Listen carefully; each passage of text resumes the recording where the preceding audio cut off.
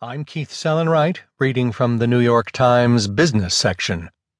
Who Are the Richest of the Rich? By Paul Sullivan.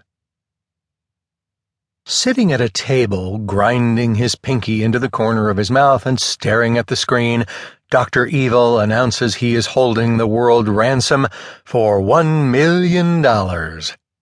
Having been cryogenically frozen for 30 years, the comic villain created by the actor Mike Myers is shocked when he